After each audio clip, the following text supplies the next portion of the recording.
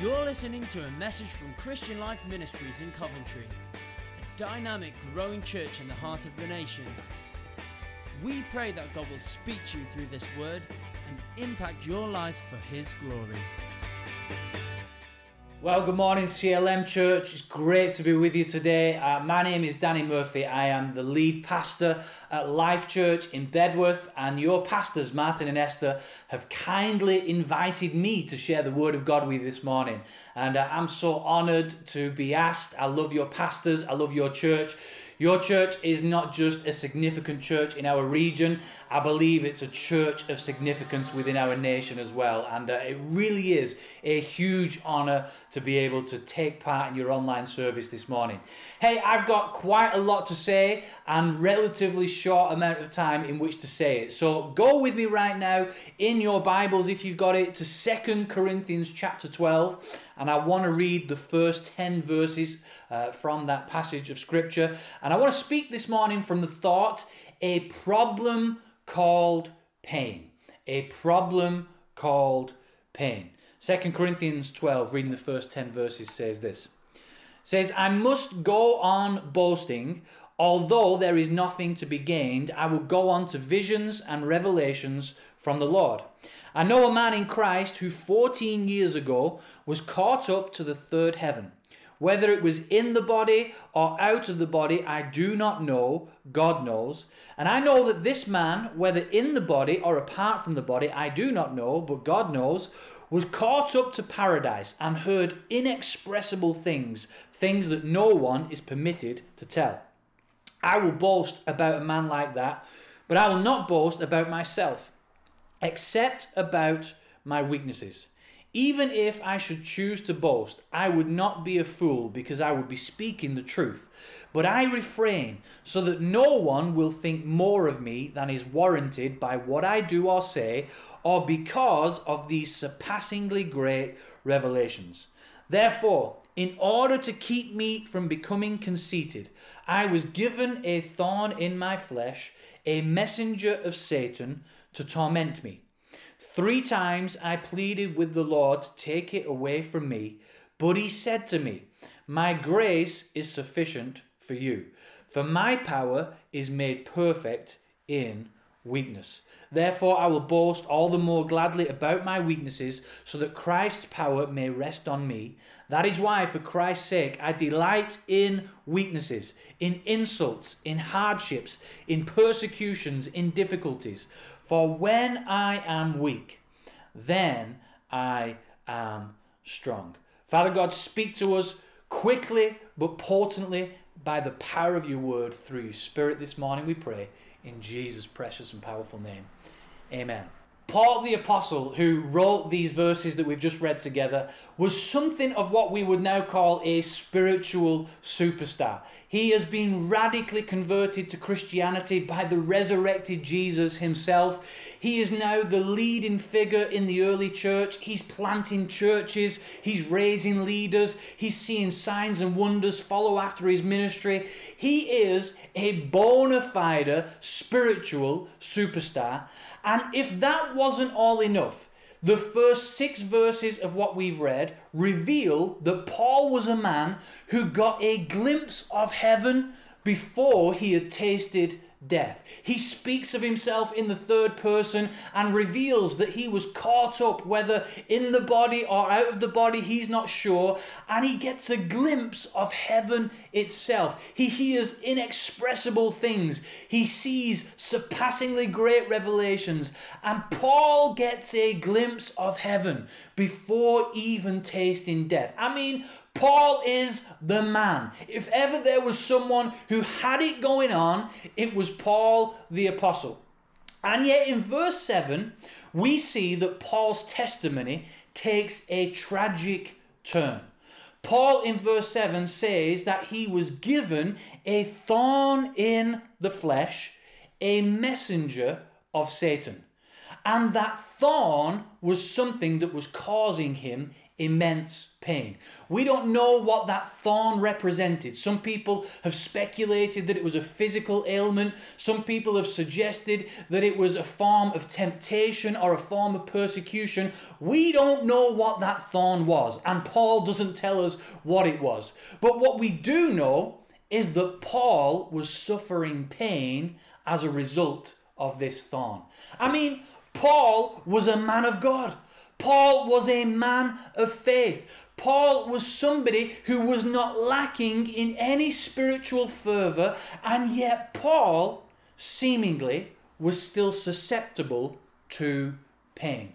And I would suggest right now that this morning, no matter how spiritually strong you are, no matter how spiritually mature you are, no matter how together people would think you have it, I would suggest that each and every one of us, over this past few months especially, have experienced this thing called pain. Because I don't know about you, but it has been painful for me to watch as people have lost their lives through this pandemic, as people in our church have had to suffer the loss of loved ones and had to bury them in restricted circumstances, as people have had to be separated from loved ones for this prolonged amount of time. It has been a painful time for us as individuals and for us as churches, I'm sure. It's certainly been a painful few weeks in the aftermath of what took place in America with George Floyd. It's been painful to be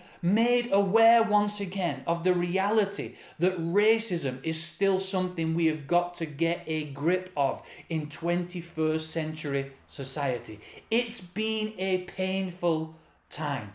None of us are immune from experiencing pain.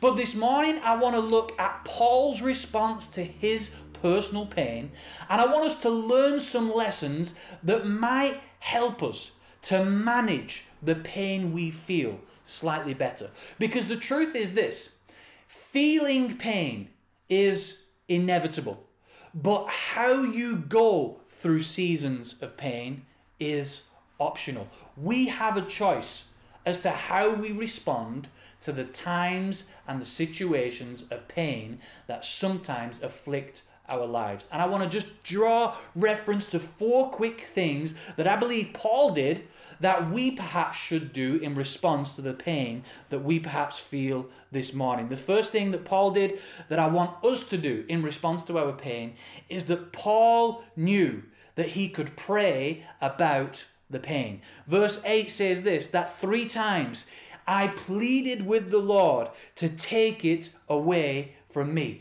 Paul went to God in prayer in response to the pain that he felt. And I don't know about you, but I am so glad that we have the privilege as believers in and followers of Jesus Christ, we have the privilege of going to God directly in prayer. The Bible says that we are able to cast our cares on him because he cares for us. The Bible says that his ear is attentive to the cries of his people. God hears our cries and he knows our pain, and we are invited to bring that pain into his presence through the vehicle of prayer. I'm so thankful for the privilege of prayer, and I am a firm believer in the power of prayer. But this is one of the problems I sometimes have with prayer. It's that prayer doesn't always seem like it's working. Let me say that again. Prayer doesn't always seem like it's working.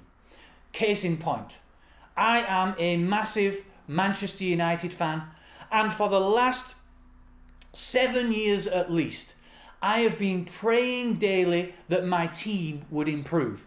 I pray with my Bible in hand. I pray with getting splinters in my knees. I pray by day. I pray by night. And to be honest, in these last 7 years, it doesn't seem like my prayers have accomplished all that much. In fact, we've not got better, we've got worse. And I realize that that's a frivolous example. And of course, I don't believe that God actually would want to intervene on behalf of my football team. But listen, there have been times in my life and my experience where I have gone to God in prayer, believing for a shift and believing for a breakthrough, only to feel like nothing was actually happening. And I wonder whether sometimes we misunderstand the purpose or the primary purpose of prayer. I do believe that God is a God of breakthrough. I do believe that God can bring supernatural shift into our lives and situations.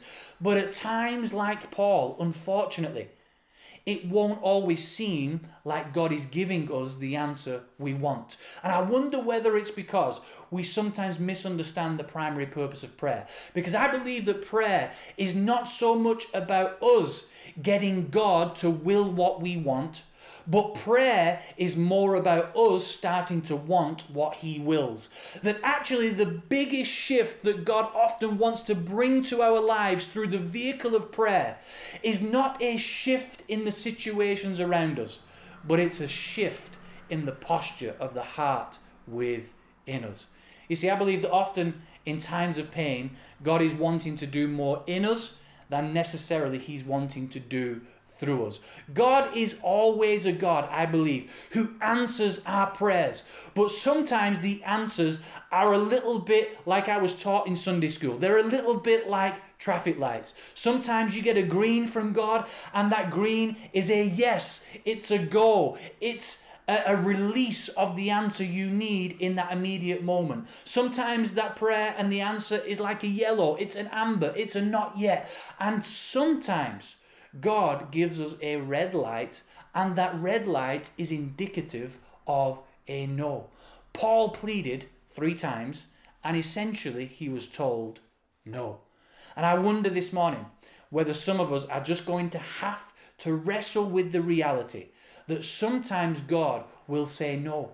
And just like those traffic lights are designed to help us avert disaster, the answers of God in his wisdom and in his sovereignty are designed to help us avert disaster that might be awaiting further down the line. There have been countless times in my life where I've sensed God say no, and in hindsight I have been so grateful he did, because it was protecting me from disaster further down the line. Because the truth is, and we'll come to this secondly, there is always purpose that God wants to achieve through our moments of pain. There is always purpose that God wants us to achieve through the pain. I believe this, that God is a God who can turn the things that were meant for evil into things that are good. I believe that God is a God who promises by his word to make all things work together for the good of those who love him and who are called according to his purpose. There is always a purpose within the pain that sometimes we experience. And verse 7 reveals to us the purpose that Paul found in his pain. It says, to keep me from becoming conceited because of these surpassingly great revelations, there was given to me a thorn in my flesh. That word conceited means to exalt or to lift up, or essentially it means pride. And Paul concluded that he was having to endure pain because it was designed to prevent him arriving at a destination called pride. And I wonder whether in this season of difficulty, God is maybe dealing with some of the pride that can sometimes live within our hearts and in our lives. Because I don't believe that God calls us to a life of self-sufficiency. I believe that God calls us to live a life of divine dependency, where we acknowledge our need of him. And maybe, just maybe, if you've been experiencing pain in recent weeks and months, maybe God is allowing that pain to continue. He's not causing it, but maybe he's allowing that pain to continue. So that just like a physical pain would cause you to cry out for help, maybe that spiritual or maybe that emotional pain is bringing you to that point of needing to cry out for help this morning. Maybe it's crying out to the Lord in prayer for his help, as we've touched on already, or maybe it's crying out to someone to help you with your marriage, to help you with that addiction, to help you with that situation that you cannot adequately manage on your own. Maybe, just maybe, that pain is being perpetuated so that you'll be brought to a place of humility where you recognize that you need help from a source outside of yourself. Listen, the Bible says this in Zechariah 4:6. It says, not by might, not by power, but by my Spirit, declares the Lord. You need more than your own strength. You need the power of God to be at work in your life, helping you to navigate some of the challenges that every single one of us will face. You need to cry out to God, and maybe you need to cry out to some other people this morning as well, because maybe, just maybe, it's time to humble yourself and reach out for help in order to alleviate some of the pain that you feel today. Third point that I want to draw reference to, and third thing that Paul did that I believe that we should do as well, is that you've got to learn to keep your perspective above the pain. Keep your perspective above the pain. Verse 7 says this, and lest I should be exalted above measure by the abundance of revelations, a thorn in the flesh was given to me. That's New King James Version. Paul contrasts an abundance of revelations with a thorn in the flesh. He's got an abundance of revelations. He's got an abundance of blessing. He's got an abundance of benefit. And he's got a thorn, one single solitary thorn that is causing him some pain and some discomfort. Listen, in seasons of pain, I want to encourage you to not forget the Lord, and certainly don't forget all his benefits. Because even through difficult times and tragic circumstances, there is always an abundance of God's favor, an abundance of God's grace that we have got reason to return to him and give him thanks for. The Bible says this in 1 Thessalonians 5:18. It says, be thankful in all circumstances. It doesn't say be thankful for all circumstances, and certainly these last few months I've not been thankful for coronavirus. I've not been thankful for lockdown. I've not been thankful for the challenges of recent weeks. But listen, it's important as believers that we remain thankful in those circumstances, because you might have a thorn in your side, but you've probably got a roof over your head to be thankful for. You've probably got clean water to drink to be thankful for. You've probably got food in your bellies to be thankful for. There are always reasons to be thankful, even through seasons and situations and circumstances of pain. Listen, don't forget to be thankful in this season. Change your rhetoric. Keep your perspective above the pain. Don't use words like, I'm sick of being at home. Be thankful you've got a home to be stuck in. Don't use words like, I can't wait for the kids to go back to school. Be grateful that you've got kids at home to homeschool, and be grateful that they've got a school to go back to as well. But listen, let's be people who keep our perspective above the pain and don't become immersed in and consumed by the pain that we're going through, no matter how real it is. Keep praying while you go through pain. Keep understanding that there's purpose within the pain. Keep your perspective above the pain. And fourthly and finally, I want to encourage you to understand and realize that there is power available through the pain.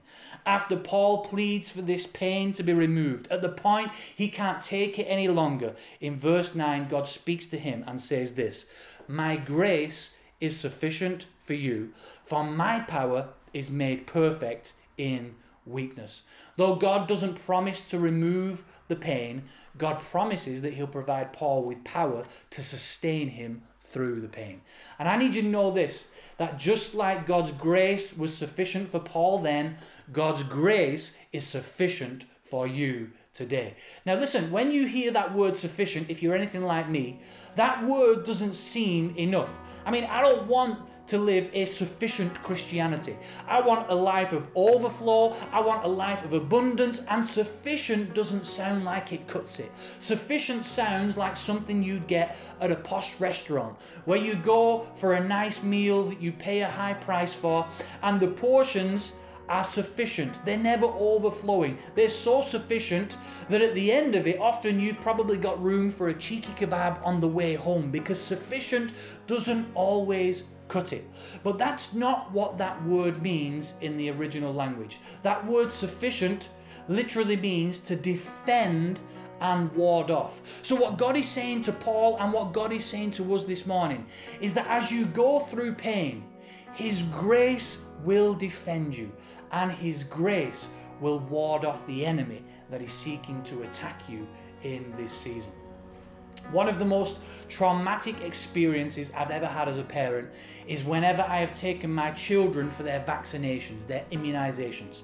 And I remember every time I took each of my 3 children, because my wife didn't want to do it, I had to take my son into the doctor's surgery and I had to sit him on my knee, and he sat there oblivious and unaware of the fact that a nurse was about to stab a needle in his arm. And I remember sitting with him on my knee, and as the needle went in, he would cry and he would look up at me and wonder why on earth I was allowing this pain to be inflicted into his body. But what he didn't understand was that that short-term pain was going to be necessary to protect him in his long-term future. And I believe this morning, I'm speaking to some people right now, I believe, that you need to hear that the pain you are enduring today is actually the strength that you need for tomorrow. The pain you are enduring today is actually the strength you will need for tomorrow. God's purpose in allowing you perhaps to go through this season of pain is so that you come through more strong, more effective, and more robust for the future that He goes before you into. And you just maybe are being exposed to a season of pain in order to set you up for a more prosperous, a more blessed, and a more healthy future. And we've got to understand, church, that His grace is enough. His grace is sufficient, that His power is made perfect in our moments and our times of weakness. His grace is sufficient for you, just like His grace was sufficient for Paul all those years ago. Church, thank you so much for welcoming me into your home this morning. CLM, I love you, love your leaders, and I'm praying for you. And I just want to pray right now as we go into a final song that reiterates the fact that Christ is ultimately enough for us. Christ and what He did is ultimately sufficient for our lives. I want to pray that God will bless you and God will keep you and God will keep His hand upon you as we maybe just go through a few more weeks of uncertainty and a few more weeks that we're not sure how it will unfold. Father God, I thank you for my friends at CLM Church. I thank you for every brother and sister in Jesus Christ that is represented this morning. Lord, I pray that whatever they are having to navigate personally, whether it's a relational pain, whether it's a marital pain, whether it's an emotional pain or a spiritual pain or a physical pain, maybe there's healing that people are searching for right now. I pray that, Lord, whatever it is your people are searching you for, Lord, I pray that they would learn to trust that your grace is sufficient, your hand is upon them, and your heart is for them. In Jesus' precious and powerful name I pray. Amen.